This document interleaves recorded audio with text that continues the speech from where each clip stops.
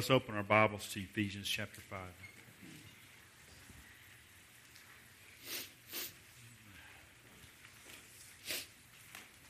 I'm sure my daughter graduating has nothing to do with all that.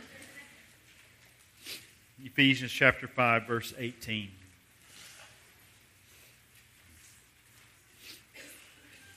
The Bible simply says there in Ephesians 5, verse 18, I want to share with you a message that I've entitled, The Spirit Who Fills Us. Verse 18 says, "And do not be drunk with wine, in which is dissipation, but be filled with the Spirit." Again, let's pray. God, I thank you again for your word that we're able to look into today and in these next few minutes. Please use it mightily in our lives. Lord, I thank you for the Lord Jesus Christ, our Savior, the one who poured out the Spirit, who makes it possible that we as sinful human beings can actually have God dwelling within us. Father, I thank you for that great truth, and I do again ask you now, use your word in our lives. In Jesus' name, amen. Today we're going to talk about this Spirit who fills us believers. Last week I called this Under the Influence and said that being Spirit-filled is the need of the day. The question, really there's 2 or 3 questions that are begged to be asked here from this. The first one that I'm not going to deal with a whole lot today, we'll probably look into it next week, is if I'm not drunk with wine, then does that automatically mean that I am filled with the Spirit? All right, so we'll look at that next week. A couple of other questions that we'll deal with today. The first one is this. If the Spirit were not a part of our lives, what would be different? What would change if anything about our lives, publicly, privately, or among the church, if the Spirit's influence and power were no longer present, what would change? And then the third question is, do we really understand the need the church has for the Spirit in our lives? I doubt we do. I don't know if I do fully, and if we do, but Job 34, 14 through 15 says, Elihu said this, if he would set his heart on it, if he should gather to himself his spirit and his breath, all flesh would perish together, and man would return to dust. In the book of Ephesians, we've seen several things already about the Spirit. We've seen that the Spirit seals and guarantees, that the Spirit is the Spirit that seals us until the day of redemption, that we can grieve the Holy Spirit, that believers can be filled by the Spirit, that the fruit of the Spirit is in all goodness, righteousness, and truth, and that we can pray in the Spirit, we should pray in the Spirit, and that the Spirit has a sword, the sword of the Spirit, the Word of God.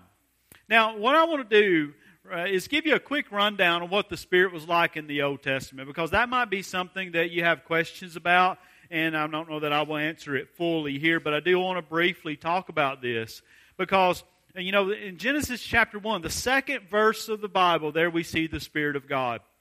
It says in verse 2 of chapter 1 in Genesis that the Spirit of God was hovering over the face of the deep. And then in Genesis 6, right before the flood, God says that, He asks, my spirit will not always strive with man, or will not strive with man forever. In the book of Numbers, in the chapter 11, 29 through 32, Moses said this, when there was kind of an uproar about certain people prophesying, the Spirit of God coming upon them and prophesying. Moses said, "Oh, that all the Lord's people were prophets, and that the Lord would put His Spirit upon them." That was a desire of Moses. Now, what did this look like further in the Old Testament? The book of Judges is really a good place to go to kind of get an idea of how the Spirit worked in the Old Testament. Because what we talk about here and what we know in the New Testament day is that the Spirit of God was poured out by Christ at Pentecost, and the Spirit comes and indwells believers. The Spirit comes and and stays with us. He is our helper, as Jesus talked about in the Gospel of John, our paraclete who comes along beside and helps us, who leads us in truth, the Spirit who convicts the world of sin, righteousness, and judgment. But in the Old Testament, I'll give you some examples. Judges 3:10, about Othniel. It says, the Spirit of the Lord came upon him, and he judged Israel. Chapter 6, verse 34, but the Spirit of the Lord came upon Gideon. 11:29, then the Spirit came upon Jephthah. 13:25, Samson, the Spirit of the Lord began to move upon him. 14:16 with Samson, and the Spirit of the Lord came mightily upon him, and he tore the lion apart. Again, in a few verses later, the Spirit of the Lord came upon him mightily, and he went down to Ashkelon. So 3 times we see the Spirit of the Lord coming upon Samson mightily, and then he did amazing things. In 1 Samuel chapter 10, verse 6, with Saul, the Bible says, then the Spirit of the Lord will come upon you, and you will prophesy with them and be turned into another man. In chapter 10, verse 10, it says, when they came there to the hill, there was a group of prophets to meet him, and the Spirit of God came upon him being Saul, and he prophesied among them. Then chapter 11, verse 6 of 1 Samuel, then the Spirit of God came upon Saul when he heard this news, and his anger was greatly aroused. And then another example in 1 Samuel 16:13. Samuel, when he anointed David as king, the Bible says there that the Spirit of the Lord came upon David from that day forward. And then in the very next verse, it says, but the Spirit of the Lord departed from Saul. Now, from this little sampling, we get the idea in the Old Testament that the Spirit of God would come upon individuals, people who were called by God to perform certain tasks. The Spirit of God would suddenly come upon them and empower them to fulfill a task or to do something, and many times, miraculous. Now, David prayed in Psalm 51:11 after he had sinned with Bathsheba. He said, do not cast away your presence and do not take your Holy Spirit from me. David was a bit of a unique individual because the Spirit remained upon him from that time forward, as we saw in 1 Samuel 16, verse 13. And when he had sinned, the thing that he was concerned about, one of the things that he was very concerned about was God taking away His Spirit from him, just as He took it away from Saul. He did not want that to happen. Now, that's kind of as an individual thing, but it seems also in the Old Testament that the Spirit of God was among the Old Testament Israel. The Spirit of God was working among them nationally. I'll give you an example of this. As a matter of fact, if you want to turn there, Isaiah chapter 63. Isaiah 63. We'll start at verse 10.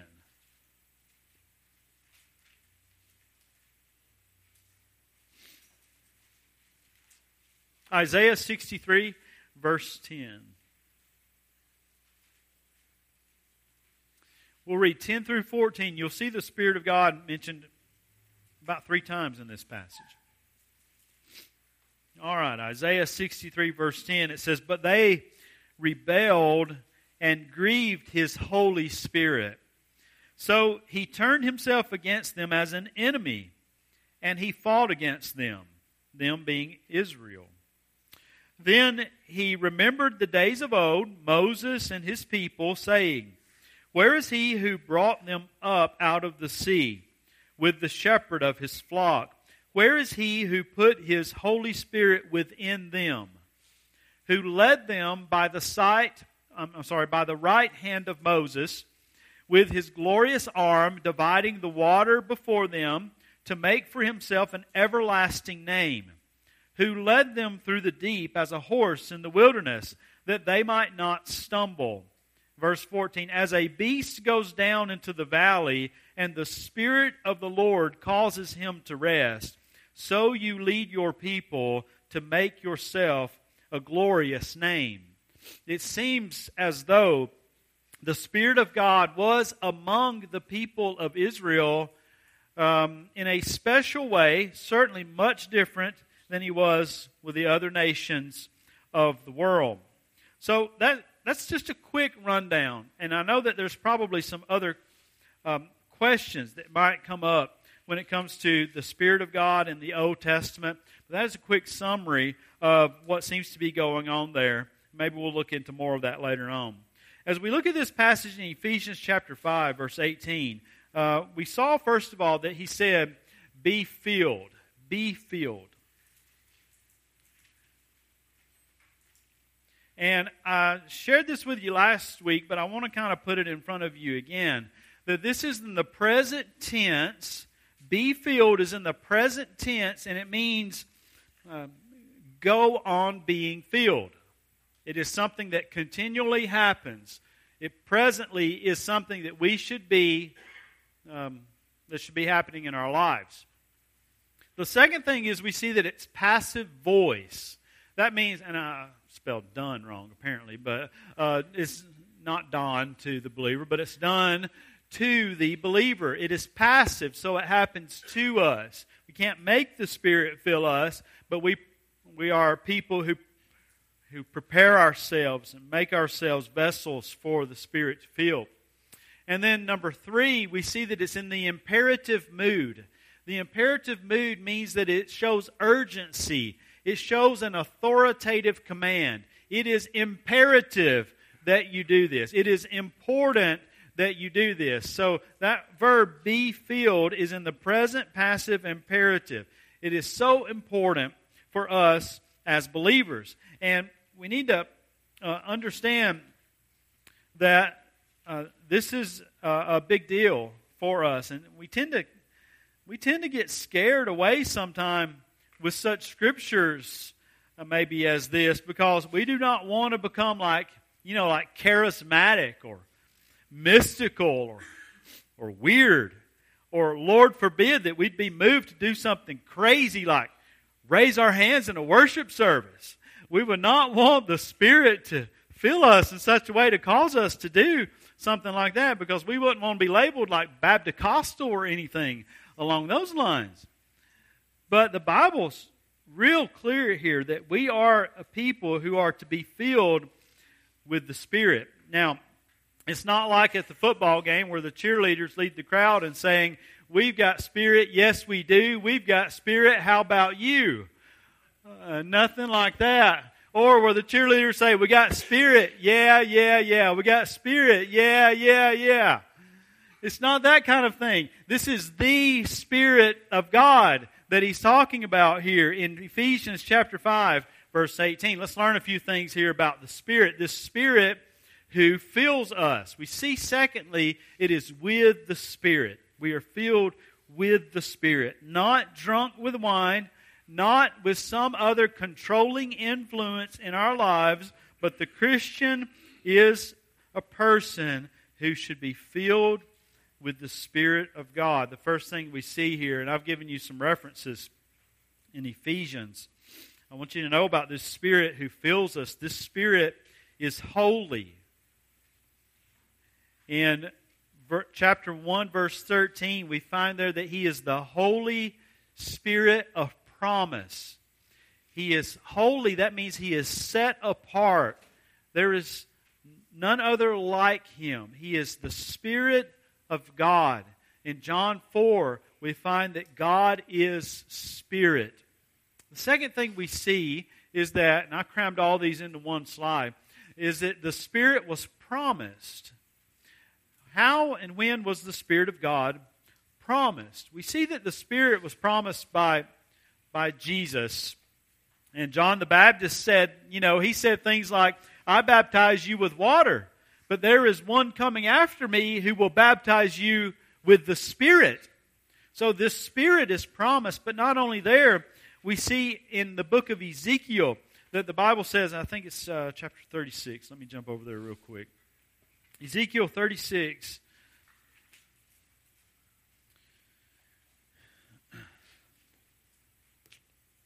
He says in verse 27, I will put my Spirit within you and cause you to walk in my statutes, and you will keep my judgments and do them.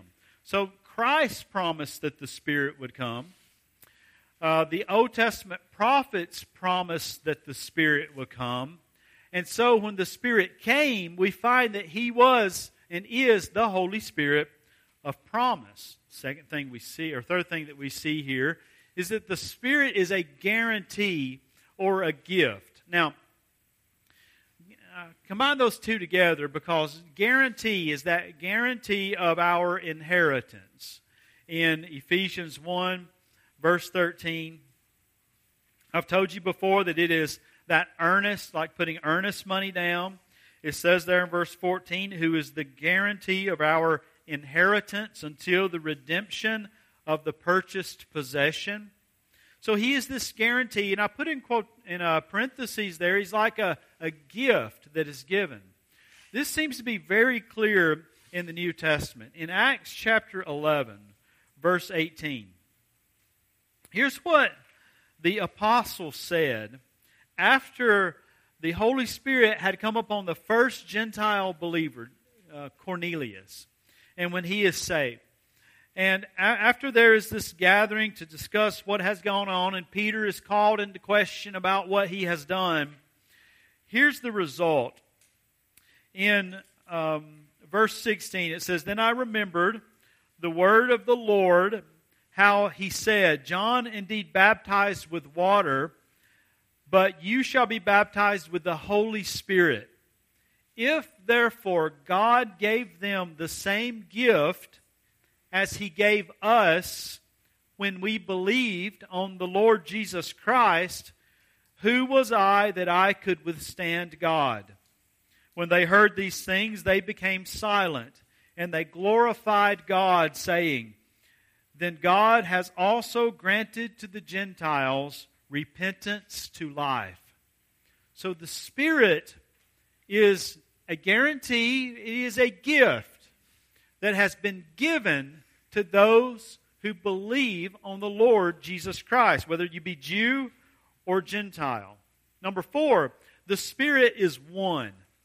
This is something that stands out in the book of Ephesians very clearly. If you will take and turn to chapter 2, verse 18 in Ephesians. Ephesians 2, verse 18.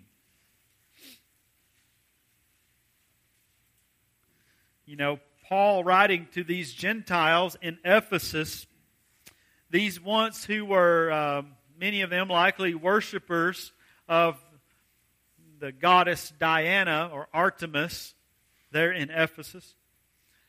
Paul writes to them and he tells them in verse 12 that they were without Christ, being aliens from the commonwealth of Israel and strangers from the covenants of promise, having no hope and without God in the world.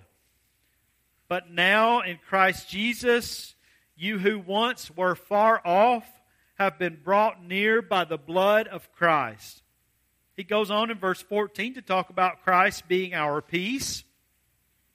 In verse 15, that He has abolished in His flesh the enmity between races. And that's where the cure to racism is found. It is in Jesus Christ, in the gospel. In verse 16, it says that He might reconcile them both to God in one body. Verse 17, and He came and preached peace to you who were afar off and to those who were near. And now verse 18, for through Him we both have access by one Spirit to the Father. The Spirit is one. He is not a spirit for the Gentiles and then a Spirit for the Jews, but the Spirit of God is one. And for the believer, He unites that believer together in the body of Jesus Christ, the one body. Now, we have other examples in Ephesians chapter 3, verses 5 through 7. There we see in Ephesians 3, 5 through 7, it says, which in other ages was not made known to the sons of men, as it has now been revealed by the Spirit to His holy apostles and prophets. What? Just the first part of verse 6, that the Gentiles should be fellow heirs of the same body. Now, if you'll look over at chapter 4, verses 3 through 4, Paul writes to them, and he beseeches them in verse 1 to walk worthy of the calling with which they were called. And they are to do that in verse 2 in all lowliness and gentleness, with long-suffering, bearing with one another in love. Verse 3, what are they doing? They are endeavoring to keep the unity of the Spirit in the bond of peace. Why do they strive, and why do we strive to keep the unity of the Spirit? Because the Spirit is one. And then you go down to verse 4. There is one body, and there is one what? One Spirit. So the Spirit is one. Now let's go to the next point. Number 5. The Spirit is God. This Spirit that Paul is saying that we ought to be filled with is the Spirit of God. In chapter 2, verse 22, we see there that it says, we're being built, being fitted together. We're growing to this holy temple in the Lord, verse 22, in whom you also are being built together for a dwelling place of God in the Spirit. That's what we are, not only individually, but as a church, the dwelling place of God in the Spirit. And then you see in chapter 3, verse 16, where he says that He would grant you, according to the riches of His glory, to be strengthened with might through His Spirit in the inner man. It is the Spirit of God that Paul is telling us, that God is telling us that we ought to be filled with. Not the drunken stupors of this world that are out there and all around us. We become intoxicated by all of these things in the world when the thing that ought to be filling us is the Spirit of God. And we wonder why that Spirit is grieved. When we don't seek Him, when we don't forgive, when our communication is corrupt, when we harbor anger and bitterness, unforgiveness, when we act like the world rather than acting like a child of God. Why is He grieved? Because He's holy. He's been promised. He's a gift. He is one. He is God. And that God indwells us and fills us to do His will. In the Bible, the Bible talks about the Godhead. The Godhead is the Trinity. Father, Son, and Spirit. We have God the Father, God the Son, God the Holy Spirit. In chapter 1, we see that the Father chose us. We see that the Son redeemed us. And we find there that the Spirit seals us. They are all God. In Matthew 28, we find there that the Great Commission says, "Go therefore and make disciples of all nations, baptizing them in the name," singular. Name is singular. "In the name of the Father and of the Son and of the Holy Spirit." It's not in the names of them, but in the name of the Father and of the Son and of the Holy Spirit. You see, God, the Holy Spirit, is indeed God. Number 6 is we see that the Spirit is powerful. I have to be quick on these, but we saw in chapter 3, verse 16, that we are strengthened with all might according to His... That's Colossians, we are strengthened with all... In the inner man. In the inner man, the Spirit of God is able to strengthen us. Dear Christian, what is it in your life right now that is a besetting sin? It's something that you just don't know if you can get past it. You don't know if there's any hope. You don't know if things are ever going to change. If you are a believer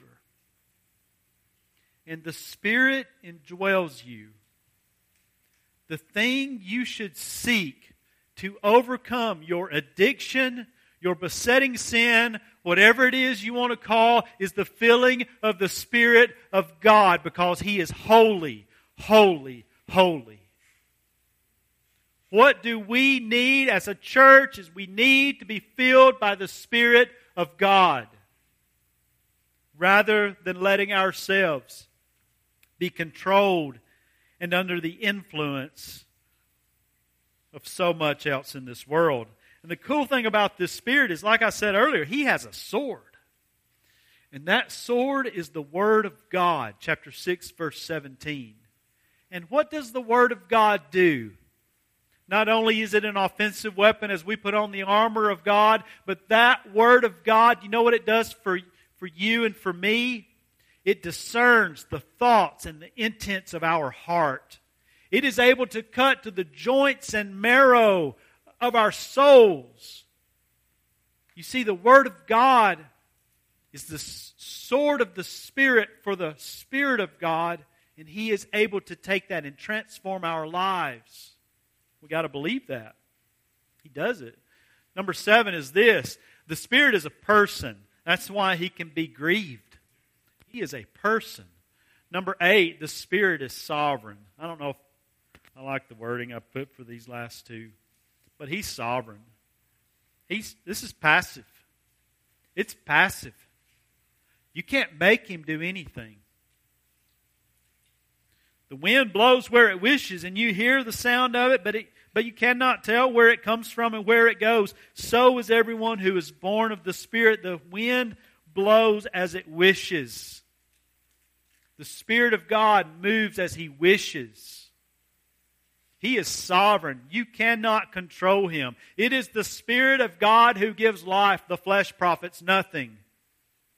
Zechariah 4:6 says, "Not by might nor by power, but by my Spirit."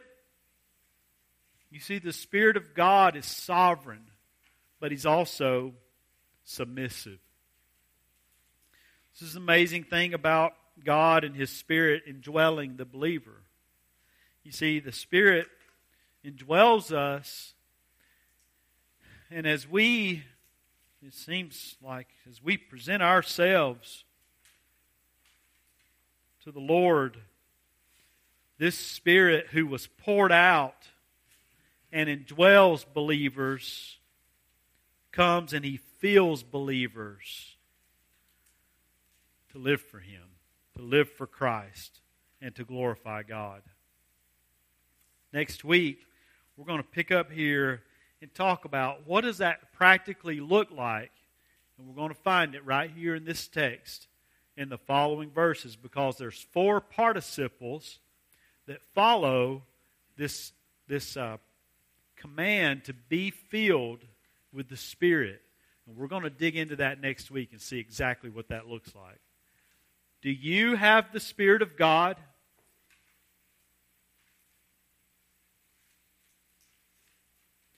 If you do not have the Spirit of God, you are none of His. But if you have believed on the Lord Jesus Christ, you have the Spirit of God. The Bible has told us that He has promised to those who believe in Jesus Christ. Do you believe that Christ has bore your sins on the cross, that dead man was buried, but that man who was once dead rose from the dead. That is the gospel. And he was seen alive. Do you believe that? And are you trusting in that with all of your heart for your eternal salvation? It's not the righteousness of Jesus plus my righteousness. It's not the excellence of Jesus plus my experience. It is Christ and Christ alone that saves sinners. Do you believe? Let's pray. God, I thank you for your word, and I thank you for your Spirit that you've promised to us. Father, you actually let us be filled with your Spirit. And I thank you for that Holy Spirit that indwells your people. Fill us, God, that we might be used by you however you would use us. Lord, that we would be the people that you have called us to be. Thank you, God. There's nothing better than you could give us than yourself. You gave us yourself by giving us your Spirit. I pray we would learn to be filled with your Spirit. And Father, I thank you for your word today. In Jesus' name, amen. Now, I don't want y'all to think that there's anything really mystical about that, because I'm not trying to tell you that there is. Next week, we'll see what those things look like in the church's life.